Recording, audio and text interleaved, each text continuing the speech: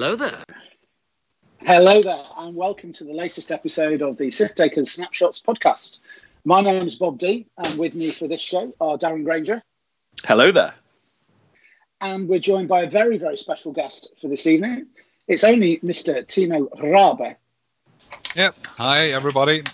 We're going to be chatting in this show to Timo about his victorious run at the UK System Open last weekend, and also to chat a little bit about the list that, as I understand it, has been tearing a hole through Germany. So going straight into the event, Timo, you are a player who's had quite a lot of success in events in X-Wing for the last few years. I think I started playing in 2016, 15, 16, something around that, and even since then I started making cuts at bigger events, and went international, I think, 2016 with national in Holland, or the Netherlands. Okay. That was my first international tournament, and from then on, I was hooked on X-Wing International. And you've had some big wins along the way, I think. I've at least won two store championships. Okay. Never won a regional. Made a few cuts in regionals, many finals in regionals, but weren't able to win them. But in 2017, I was quite a bit lucky to win two tournaments within 3 weeks, and that was the German national, and after that the Belgium national. Okay, so two national championships within 3 weeks. Yes. Okay, and you played for the German team last year in the XTC, and they did all right. Yes. We had a method to find our players, and that was the actual German national champion and the winner of our biggest community event in Germany had to put together a team and decided who's on that team, and with every member growing, the team in total decided who's the next to join. Okay, so it's an organic thing where the team picks the new team members. Yes, we did it that way last year. And I think overall, you finished second at the XTC? Yes, we had 8 wins out of 10, I think. The Spanish guys beat us, and I can't remember who was the second to beat us. Could be the French, I don't know. I'm blaming Ollie Potnell's dice for you beating the England team. That was very close. Okay, so moving to the event itself, you would have had... Did you get a bye in the first round of the Cup? Yes, because I was King of Swiss, went undefeated on the first day. Like Darren, I had a bye in the first round, so I just but I was only the prince. I came 7th out of the list of people that got the bye. My MOV was shocking, but still 6-0 team win.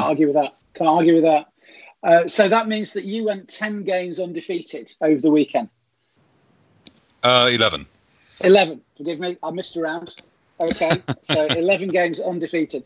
We're not going to go through every single game that you played, because I want to spend quite a lot of time talking about a very exciting list that you took. What were the games that really stuck out for you? The games that stuck out, it was definitely the semi-final that felt like a final against this Swedish guys from the 186th. Chris Benson. Yeah, Christoph. That was a roller coaster game, I would call it. It was variants hit both of us on different levels of the game. But in the end, I went victorious because in the second last round, my Koshka survived on one hull. Yeah, hull upgrade, best upgrade ever. And he didn't manage to halve my bobber in the last round, so that's why I was still up on points when time ran out, and so I made it to the final. Fantastic. And a final which you won, so massive congratulations. Thank you. It's the biggest tournament in the world. Worlds is getting there, but I'm still thinking of it as the greatest event in X-Wing. So massive congratulations. And the players that you're joining as winners of that event are players who are recognised across the world as being amongst the best in the game. Guys like Andrew Patterson, when he still cared, and Shariel Faris, who's a huge international guy, and Jack Mooney last year. So you're joining a list of really fantastic players. So massive, massive congratulations on the win. You mentioned there the impact of variance in your game against Chris. How do you feel that variance affected you through the event? I mean, do you feel that you were lucky throughout the 11 games? On some points, you always have a lucky roll where you get 4 out of hands, even if you have both mods ready, and don't need to spend the target lock or something else. But I think throughout the games, the Ryans hit me in both ways. So the only ship I lost was Koshka in one round, second round of the tournament. Okay, the game was decided. Koshka was down on 2 or 3 hull and was fully hit and blanked out with reroll, so she died. So I lost a few points there, but overall I would say it was mostly my opponents were surprised by shoot, bombs, and the maneuvers I took. Okay, yeah, it's dice is a thing, but it's still a game where the people who are best at manoeuvring are the ones who are most likely to win, right? I still am assuming that because we are always reading the same names in the guts. So yeah. We just can't say that it's a dice game, but it still is very much a tactical game. I was just going to say, dice are a thing, but we're all playing with the same dice. Like, they've all got the same swings, ups and downs.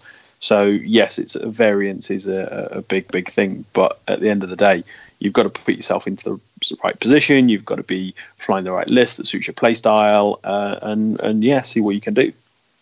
And did you find that any of your games were particularly difficult? Did you find that there were any lists you faced that the double fire sprays struggled against? I think nearly every game was quite difficult because I was mostly outbid by the other bobbers I faced, so they could outmaneuver me. I played 3 times against 5A wings. They are quite difficult to choose through and get any points of them, and they have so many small pinching attacks with 2 hits every time at mostly range 2 that are quite difficult to dodge. What was the toughest matchup that you faced with the fire sprays throughout the tournament? Yeah.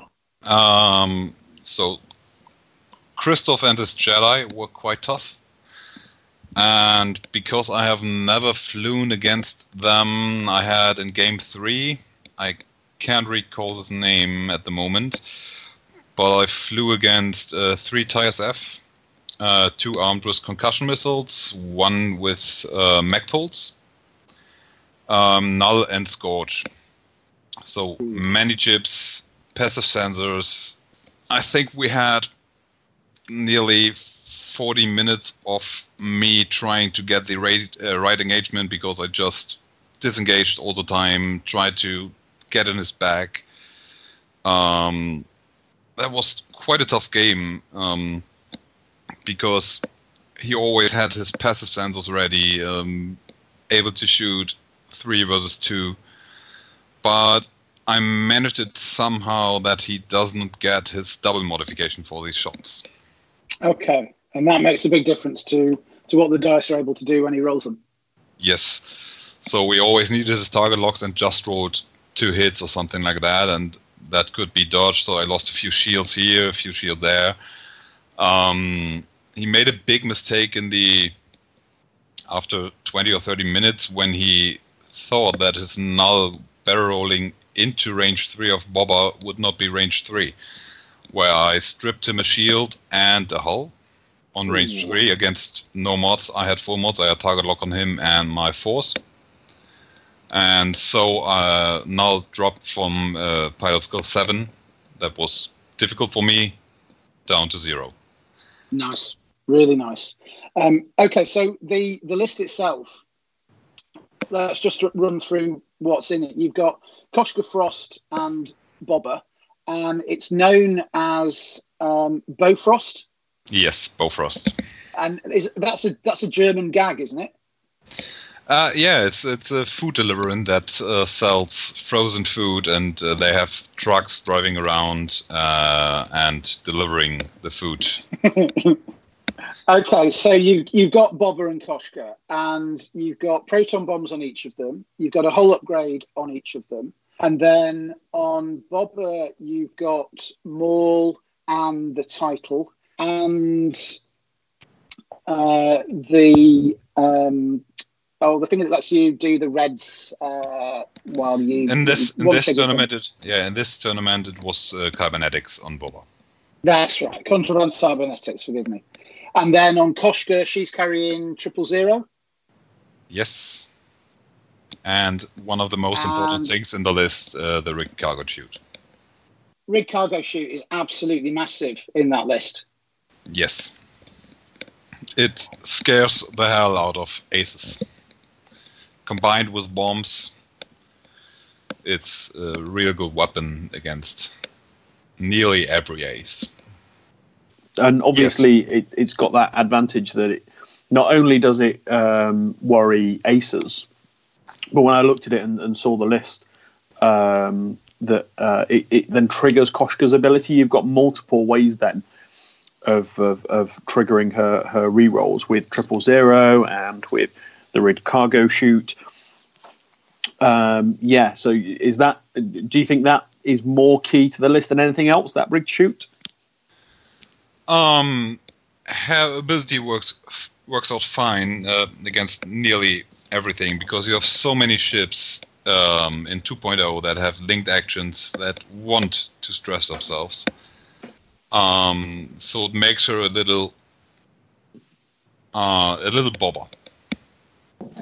Yeah, I mean, I know I played at the side of you for several games. I was quite thankful that I actually didn't have to play you, because it was one of those puzzles that I looked at and went, I'm not sure I can work this out with enough time to play the game. And as a lot of people that I played at the weekend know, that I have to stress out my Jumpmasters. And so having Koshka there with rerolls and Boba Fett with the rerolls, it was a puzzle that I would have struggled with, if I'm honest. But I think you had enough ion cannons to maybe control them well enough. Yeah, there's that. But no, it was certainly interesting to see Scum doing so well when actually they've been pretty barren since the Drea swarm, the Drea and the Skirgs kind of took the nerf bat hard last year. They seem to have dropped off, and now they seem to be back in force. Is that something you've seen in Germany, or? I think Scum never left. Lists were redesigned. There were so many scummy jank lists, even flying at Worlds, made up by the Poles. Some guys from Switzerland made up really janky, cool scum lists that worked out. Dali invented the list I played at Euros and at the XTC, the Forlom, Koshka, and Lazrazi list. That was quite good versus aces. Designed to kill aces. And after the fire sprays were always strong, but no one played them. So just Bobber.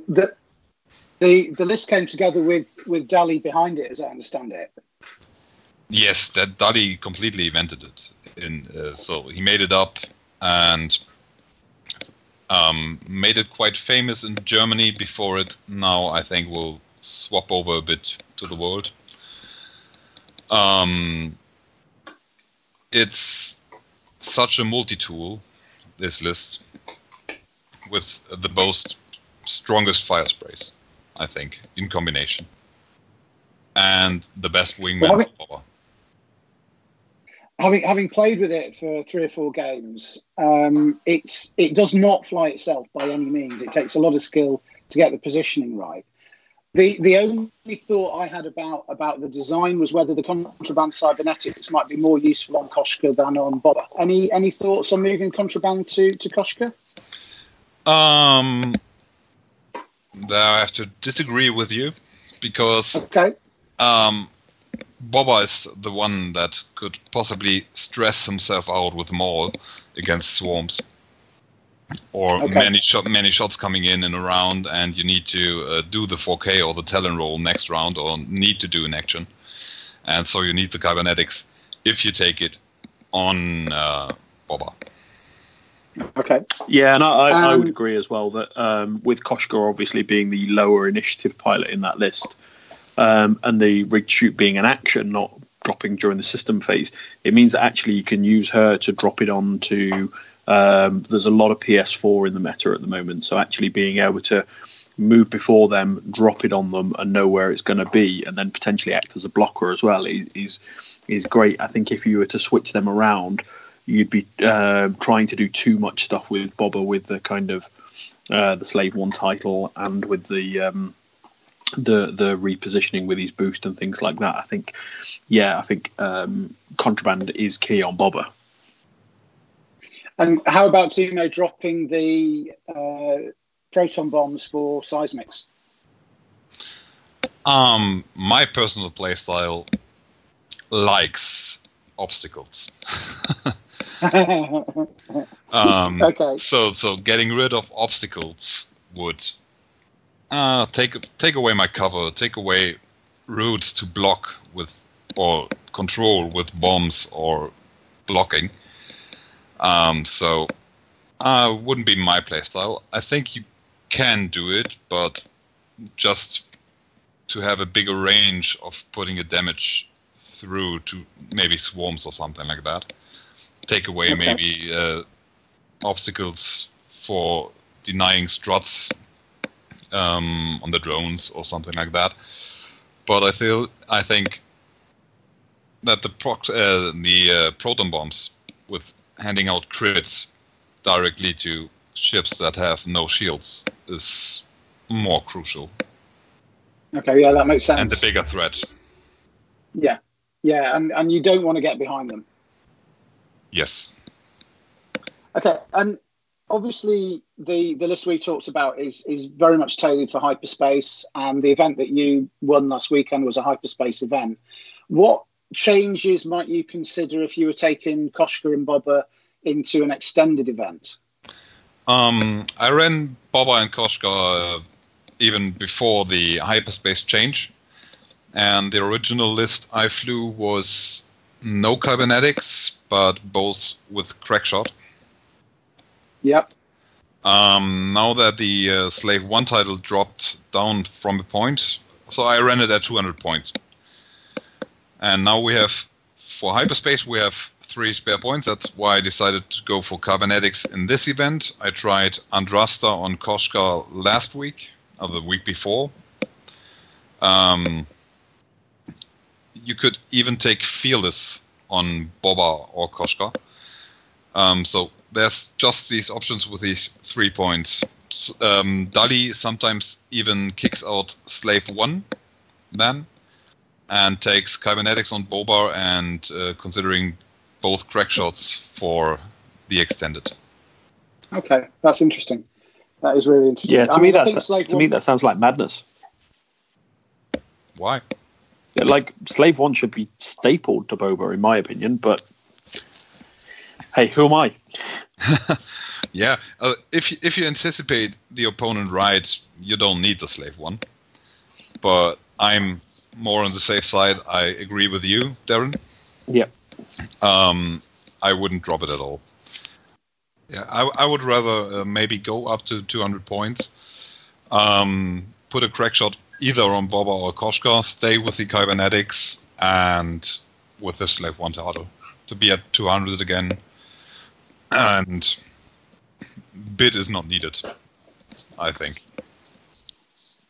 I mean, Slave 1 can be a bit of a trap in the sense that you can end up playing to put yourself into positions where you can take advantage of the title, when actually a more straightforward straight move may be the better option. That sometimes can happen if you try to be fancy, yes. Totally agree. It tells you something about what I'm trying to do. Okay, well, that's all we have time for this show. Tino, before we go, is there anyone you want to say hi to while you're on the pod? No one in particular. Just thank Marcel, so Dali again, if he is ever going to hear this podcast. And a whole thank to the whole X-Wing community in the UK. You are all lovely guys. It's always a pleasure to fly over to the UK and play X-Wing with you. I met so many good friends over there. You're quite good and competitive community, and stay the way you are. Like Lewis mentioned earlier on Facebook, that's what I definitely saw this year, is the saltiness. Even with Ryan's happening, I've seen no game where this happened. No one was really salty this weekend. Everyone had just fun games, and this is the way it has to be. Well, that's something I think that the whole UK community can be super proud of. Personally, I want to thank you, and I want to thank Dali for the list. Yes. I've played it, as I say, and I've loved it. I've absolutely adored the experience of moving those two ships around. They've got game against everything. Every game involves a lot of decisions. There's a lot to get wrong and a lot to get right. And in a lot of ways, it's really made me feel very differently about X-Wing and much more positive about X-Wing than I have for a long time. So thank you to both of you. Okay, so that's it for this show. Before we go, a very quick plug. On the 7th of March, the Element Games Store Championship is going to be occurring at Element Games in Stockport. Tickets have gone apace since they were released a couple of days ago. It's twinned with Convergence, which is a role-playing game tournament. We'll all see you there. Really excited about that. And in the next show, we are hoping to be speaking to the winner of the Texas Open, Duncan Howard. So, in the meantime, it's goodbye from Darren Granger. Bye for now. And goodbye from our special guest, Mr. Timo Rabe. See you next time, and this is the way. Auf Wiedersehen.